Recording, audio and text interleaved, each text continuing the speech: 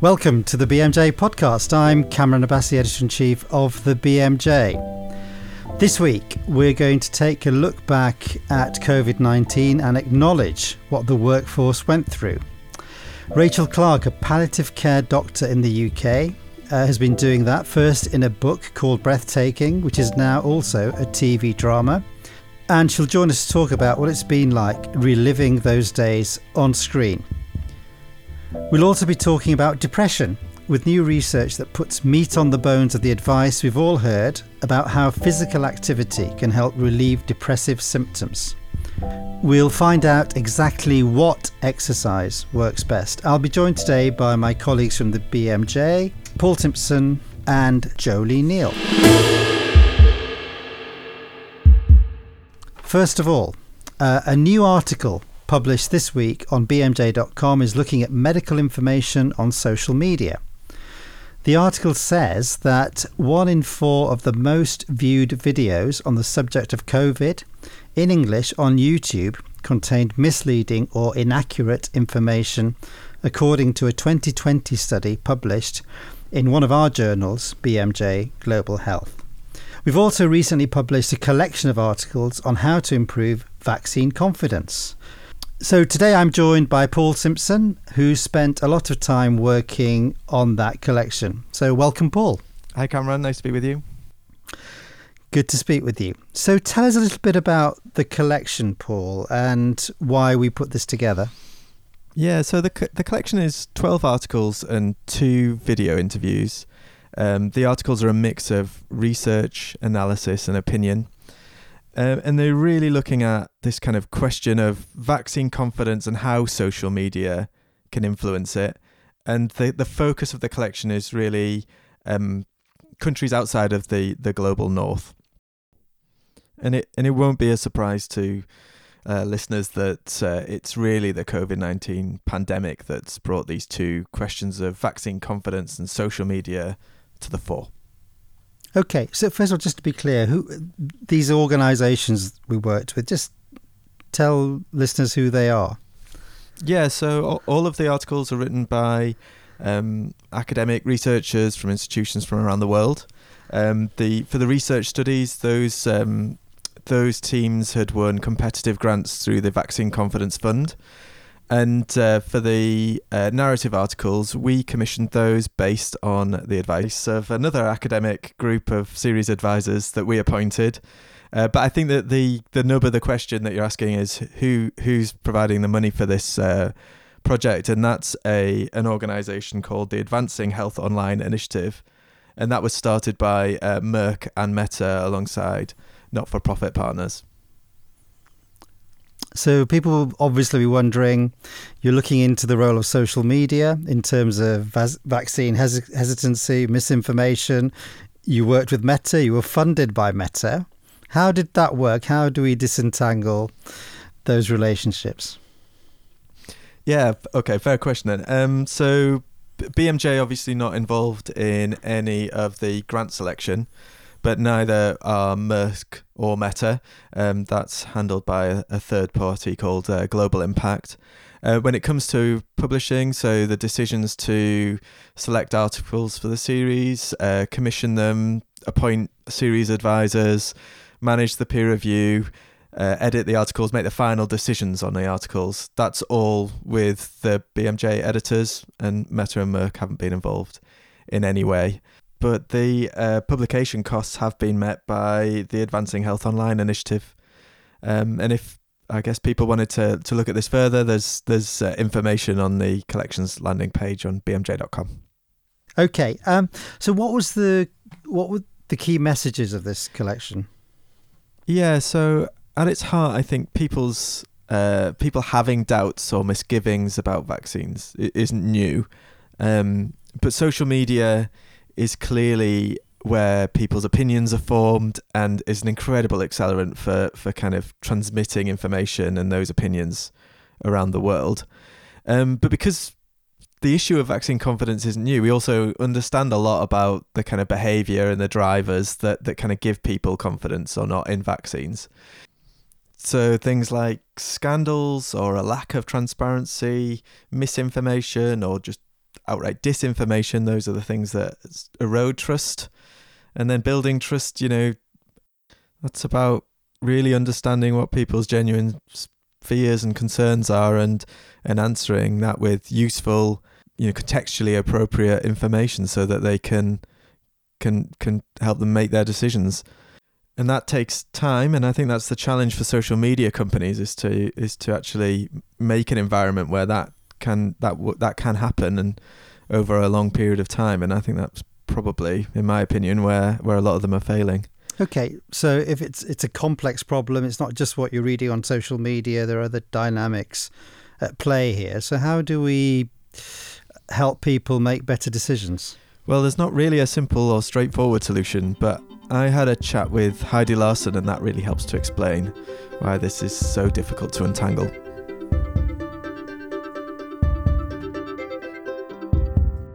I'm Heidi Larson. I'm an anthropologist, but I've been working in health my whole career, and in 2010 founded the Vaccine Confidence Project at the London School of Hygiene, Tropical Medicine, which is now kind of a global consortium investigating and mapping the drivers of vaccine confidence, good and bad.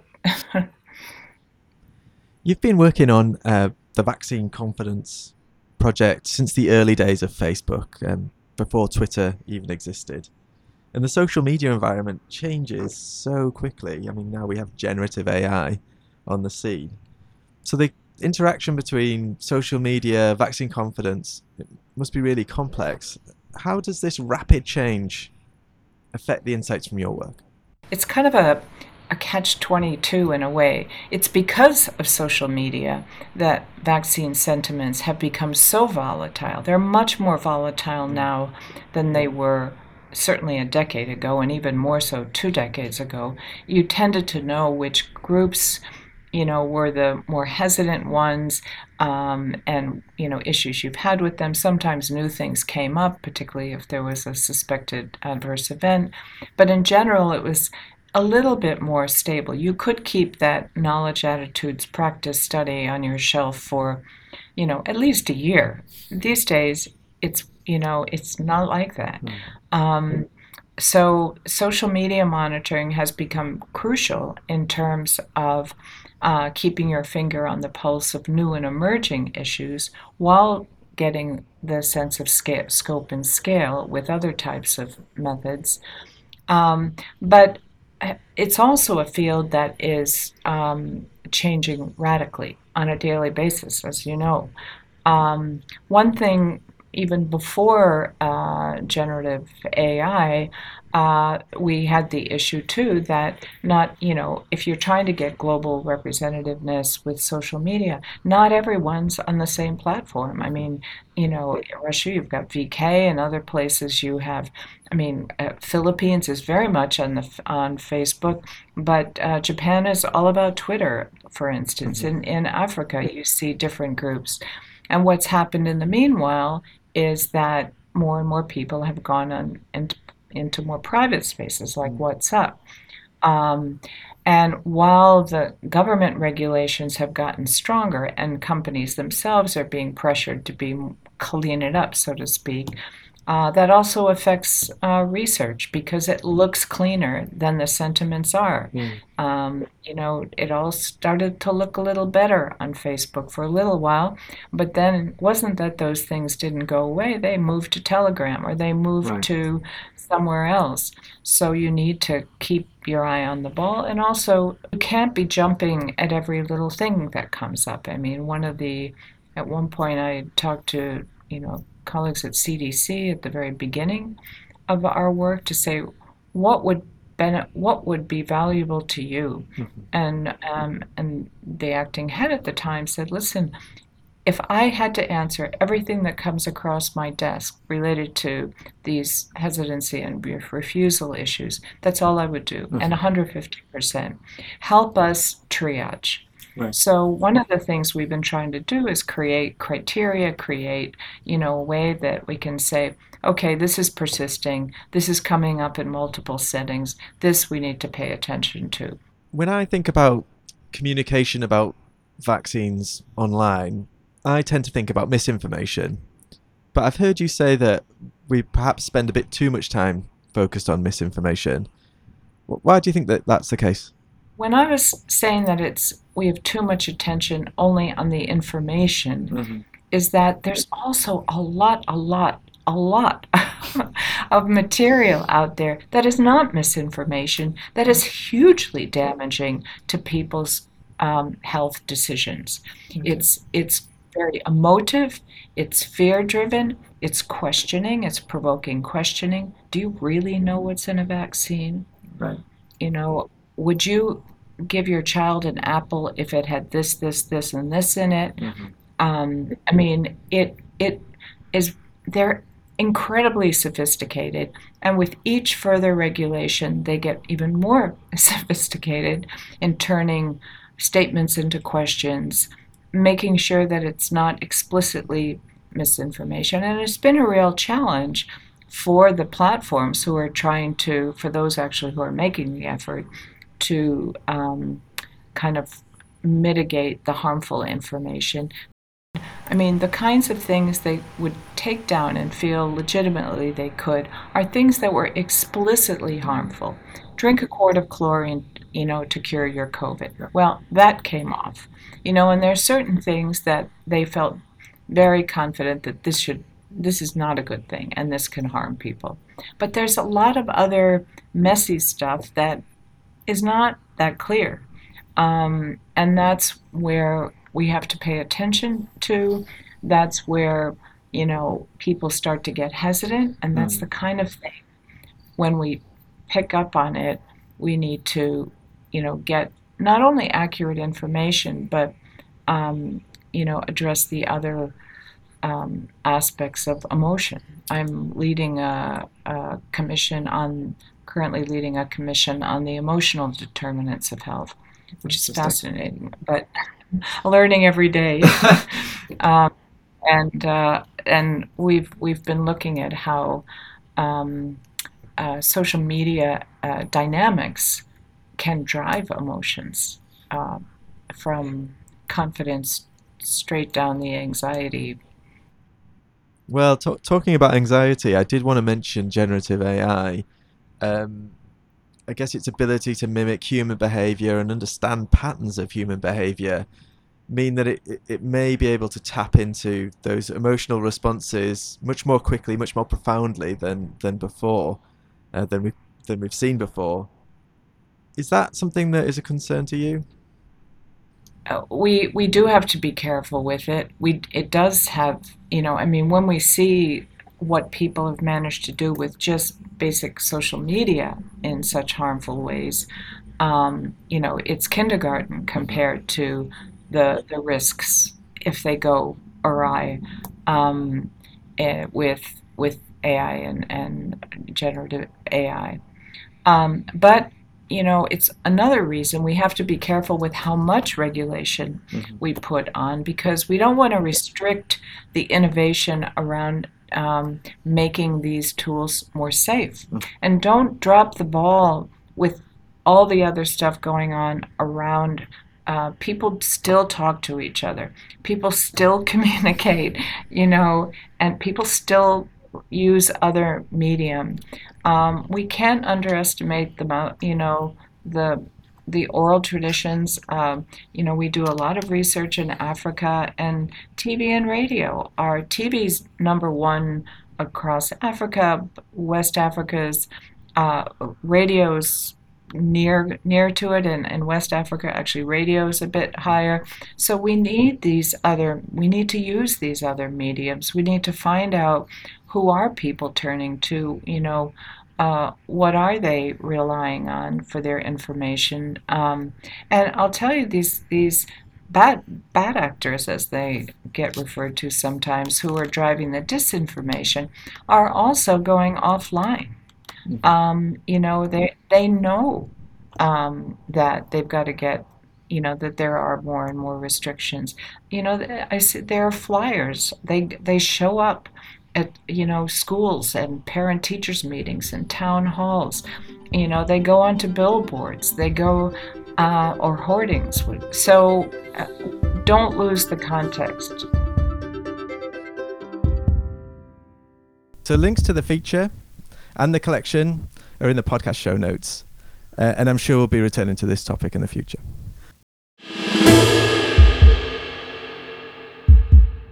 Paul, thank you very much. Now, when it comes to mental health, particularly depression, you may be telling your patients that doing exercise can help them. But sometimes that advice can be vague and not always very helpful or motivating. People want to know exactly what exercise will work best. Well, a new systematic review and meta-analysis is just published in the BMJ, examines some of those questions and comes up with answers that might help us. So Duncan Jarvis, our multimedia editor, talked to the lead author to find out more.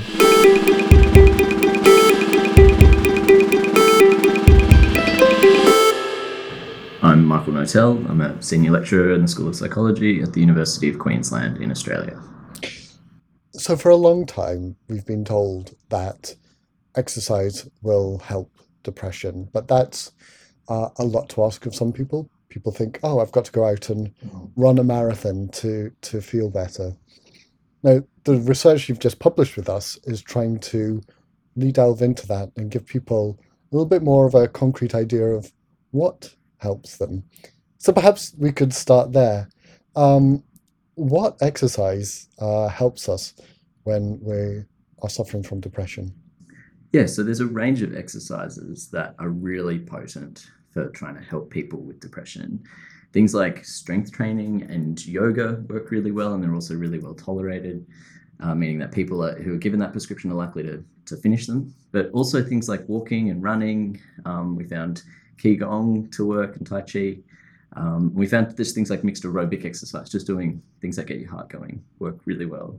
We found some types of exercise that don't work so well. So we found that, just doing stretching doesn't make a difference. We found just general encouragement to be more active didn't make a difference. And even things like cycling, as much as I am a cyclist, doesn't seem to improve your depression that well. There's been a lot of research about this over the years, and you've done a meta-analysis, and there have been other meta-analyses on exercise for depression. During this, you found an enormous number of studies. Could you just take us through what some of the results of your search were?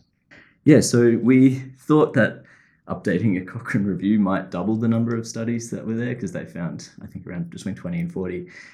We ended up finding over 200. And that was because we included exercise when it was compared to anything. And we found all sorts of strange things that didn't quite fit in the actual statistical part, like whether dates or bright light helped improve exercise. But because we had over 200 studies, a lot of them were looking at these particular exercise treatments compared with things like antidepressants or therapy. We were really able to dig down to whether there were any differences between, say, strength training and SSRIs and antidepressants. Now, a problem with that evidence base has been the quality of it. And generally, how good was the research that you found? So overall, unfortunately, none of these studies met the Cochrane criteria for a low risk of bias study. And the major problem was that very few of the studies, blinded the participants to the hypotheses of the study and blinded the staff who were delivering the intervention. And as we know, that leads to a bit of an expectancy effect where you think this is going to work, and so it does. And it might lead to a bit of self-selection where only people with depression who were considering exercise might be sort of likely to sign up to this trial. So that is a big caveat here. The other things were good about these studies. Half of them had a registered protocol. A lot of them were reporting their methods very transparently and handling missing data. And so sort of overall, we can't be as confident in the results here as we might be for antidepressant medication, where they are a lot of double-blinded randomized trials. But I think still, even when we control for those sort of possible biases, the results seem robust. They still seem like exercise is really good for depression, even once you take out the studies that sort of are higher risk on these domains. And I'm just wondering there how one would actually design a trial where the participant is double-blinded to their exercise. And you carried out the systematic review, but you also did a network meta-analysis. So just take us through very quickly what you did there. So the major advantage of the way that we did things was that it allowed us not just to look at, say strength training as a bucket, but allow us to compare the effects of strength training with aerobic exercise or with antidepressant medication or with therapy. And there might have only been a handful of studies that did that comparison that directly compared strength training with antidepressant medication. But there were lots of studies that compared them to, say, a control group, a placebo control group, or waitlist control group. And so this really allowed us to look at specific differences between types of exercise and other types of therapy, and also look at the difference in intensity of exercise and dosage to see that, yes, the more intensive that we prescribe exercise, the better people tend to do. And I suppose this really is a boon to the kind of social prescribing, exercise prescribing movements that are sort of beginning to trickle out into healthcare systems around the world. Yeah, so we found that antidepressants do help, and sort of our effect sizes were pretty similar to meta-analyses that had 500 studies in them. But we did find that giving exercise on top of antidepressants was much better. And when I was working with patients with depression, or when even I had depression myself, very rarely a doctor would prescribe like an actual exercise therapy. It was much more like, here's the WHO guidelines, you should probably do some more exercise, don't we all? Ha ha ha. And it wasn't very structured or specific. And it really does seem that it would be, a cost-effective approach to provide people with more support around exercise, given things like a gym membership or even a personal trainer are often more affordable than intense therapy. And some people just cannot afford weekly sessions with a psychologist for 10 or 20 weeks. And so we're really not saying one or the other here, but we are saying that physical activity and exercise really deserves to be kind of a frontline treatment alongside things like antidepressant medication and therapy as another option for people who it doesn't fit to do one of those other approaches. And some guidelines tend to suggest that, but others say that currently physical activity is really just a sort of a secondary treatment that should be used after those things fail. And we judge that that's probably a mistake. Obviously, all of your methods and your results are available for people to go and have a look at in the paper.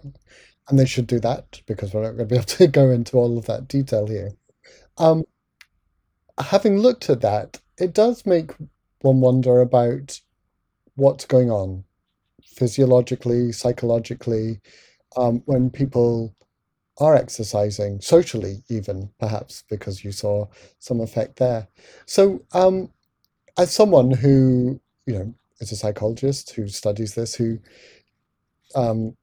refers patients to go and have exercise, I just wonder, do you have any insights about, what's going on here and how people can kind of begin to parse some of this into their own practice? So we tried to find all the studies that looked at what was causing this relationship between exercise and reduced depression. So we looked at all the mediation studies. And to be honest, the research isn't fabulous. There aren't a whole lot of really good randomized trials that look at the mechanisms that's going on between. But there have been a whole lot of previous reviews that have tried to unpack these things. And to be honest, it's probably a combination of a whole lot of different things. So if you join a running club, it's probably most likely that things like the social interaction, the sort of runner's high, the sort of immediate positive affect helps, and even just being out in nature, all of these things probably slightly improve depression. But like a lot of those wouldn't apply to something like yoga, where there might be a different mechanism, and that could be an increase in sort of distance from your thoughts, an increase in sort of mindfulness that comes from that. And all of them sort of fit under this idea of like behavioral activation, which, as a therapy, means just kind of getting people with depression out doing things when their mind is sort of telling them that it's really hard to get out and do stuff. And so, even going to the movies is like a piece of a therapeutic approach called behavioral activation. And that works almost as well as when you sort of pile on all the cognitive therapies that work well too. So it's probably a combination of just doing more things combined with, getting feedback about your improvement and, positive affect. And maybe there could be some neurological or neurobiological mechanism here. which would explain why more intense exercise works better. But the evidence for this is still really emerging. And that article, Effects of Exercise for Depression, is now available online. It's open access, and you'll find the links in the show notes. Finally, the legacy of COVID isn't just in increased waiting lists, but lingers in the lives of everyone who lived through it. A new drama series based on a book by Rachel Clark is about to be launched in the UK, and our opinion editor, Jolie Neal, went to the premiere. Welcome, Jolie. Thank you for having me. Well, and one of the stories about her involvement is that we just recruited Rachel as a columnist on the BMJ. And after writing a few columns, Rachel very politely said, "I'm going to be a little pushed for time because my book's about to be turned into a TV drama." Yeah. And then she's been away off working on that, and you went to the premiere. Yeah, I did. We were very lucky to get some opinion pieces out of her before she was whisked away. I mean, do you think that what the workforce went through and what the bereaved families went through comes out clearly in this series? Yeah, I definitely do. And I think also the sort of disconnect between the political messaging and the reality that doctors and patients were experiencing, with hospitals being very overwhelmed and a lack of PPE, is expressed very clearly through this series. And I managed to catch up with Rachel about her experience and what inspired the series ahead of the premiere on the 19th of February. I am Dr. Rachel Clark. I'm a palliative care doctor, and I worked through the pandemic on COVID wards and wrote a book about my experiences, Breathtaking, which we have now turned into a television drama. So after the premiere, I was wondering how it felt for you to see your experiences reflected on screen. Well, it's very strange because even though I am one of 3 screenwriters, and I also was there on set, and I was also very involved in the editing process, I don't think any of that quite prepared me for the feeling of seeing your experiences, your colleagues' experiences actually depicted on screen in front of you. I find when I watch almost any bit of the series, it often makes me cry. It's still traumatic to watch it on screen because it's almost as though everything that I went through and my colleagues and patients went through at the time is there being reflected back to you, and it's enormous. I mean, we are now almost 4 years down the line from the start of the pandemic, and yet none of it feels historical. None of it feels sort of subdued and settled and as though it's receded into the distant past. It's in some ways almost as raw and vivid today as it was at the time. And I think that says something very important about how much, how deeply the pandemic affected NHS staff, and how much we are still living a legacy, a live legacy of the pandemic, almost whether we like it or not. Given how traumatic COVID was for so many health workers, did you feel that it was cathartic to tell your story? I think if you don't communicate a traumatic experience with other people, if you keep it within yourself, it very often festers. It doesn't go away no matter how hard you want it to. It just eats away at you from the inside out. And I know that my experience, like so many people's in the NHS, was undoubtedly traumatic at times. Even though I'm a palliative care doctor, I saw more concentrated death and dying than I ever knew possible, really, outside of a sort of wartime situation. I never expected to encounter anything like that. And there was a time when I started developing not PTSD symptoms necessarily, but certainly symptoms of trauma. I started having panic attacks. There was a particular time when I was driving to work to go to the hospital like normal. I was determined to get there, try and do a good job. And my body almost mutinied and I started shaking. I had chest pain. I couldn't breathe. I had to pull over by the side of the road and literally clutch my chest because I was in so much pain. And I remember talking to a colleague, a consultant, about that a few weeks later. And she started crying and she said, I feel the same way and I haven't talked to anyone about it. And we realised that all across the NHS, people were going through the same thing. And they weren't talking about it because they didn't want to be self-indulgent. They had a job to do. They had to keep going for others. Why are my feelings important? Everyone's going through the same thing. But the truth is, we went through a deeply traumatic time. Most people with very little in the way of psychological support. I know there have been some fantastic exceptions in the NHS, but I know of so many people who have received nothing in the way of psychological support. I felt it was incredibly important to try and talk about it in the hope that through talking, through sharing our experiences, that might take away some of the stigma and the loneliness, and actually through talking together, it might help us heal.